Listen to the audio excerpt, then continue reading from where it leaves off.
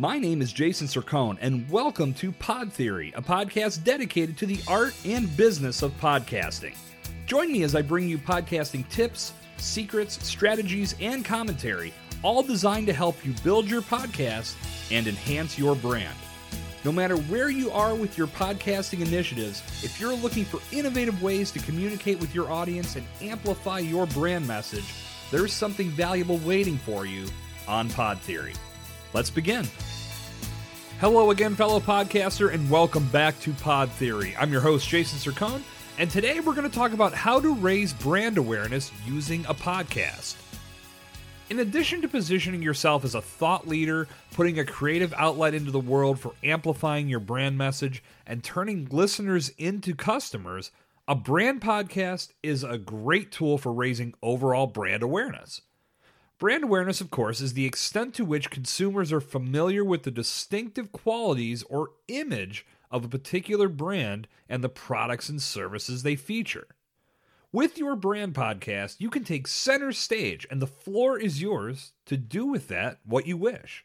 The best podcasts are the ones that solve problems, provide value, enhance knowledge, and communicate with the audience on a level that fuels their attraction to the brand as a whole.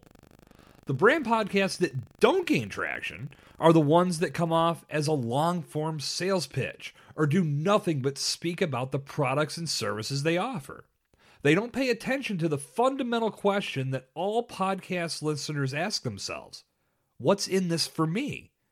And therefore, their show doesn't gain enough mainstream velocity to keep listeners in the seats.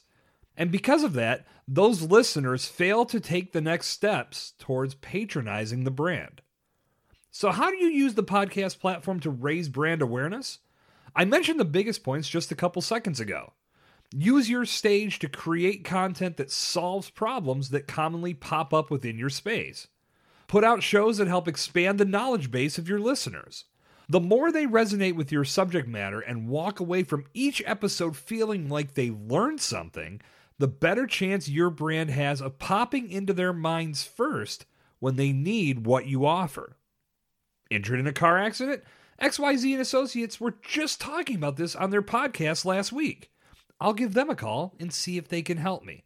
That's the power your podcast has and how it can help bring business your way. Your overall goal with your brand is to provide your customers with value.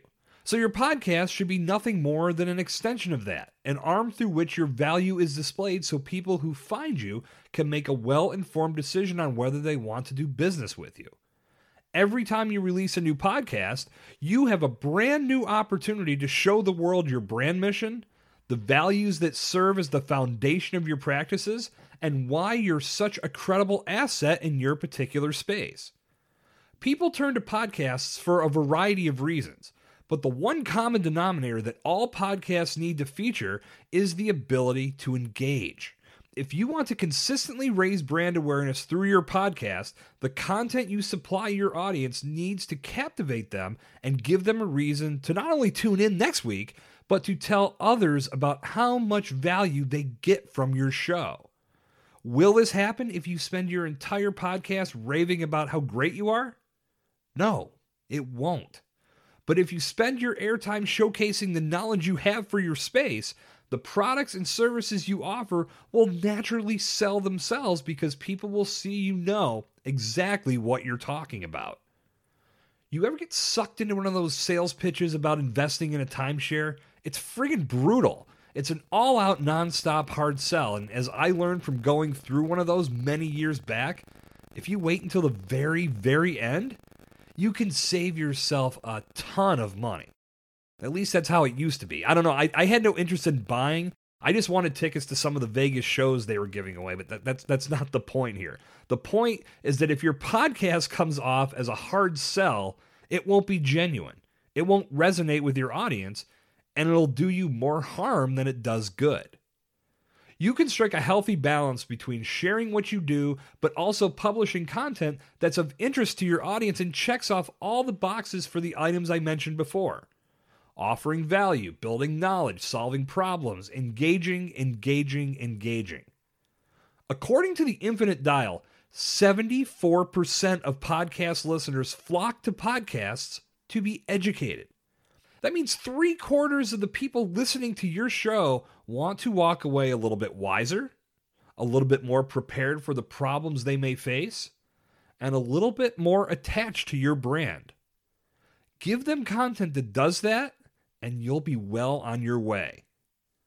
The way people respond to sales opportunities has completely changed. It's not about elaborate pitches and smooth-talking salespeople as much as it used to be. It's about hearing the needs and the pains of your customer and offering the best solutions to service those needs and make those pains disappear.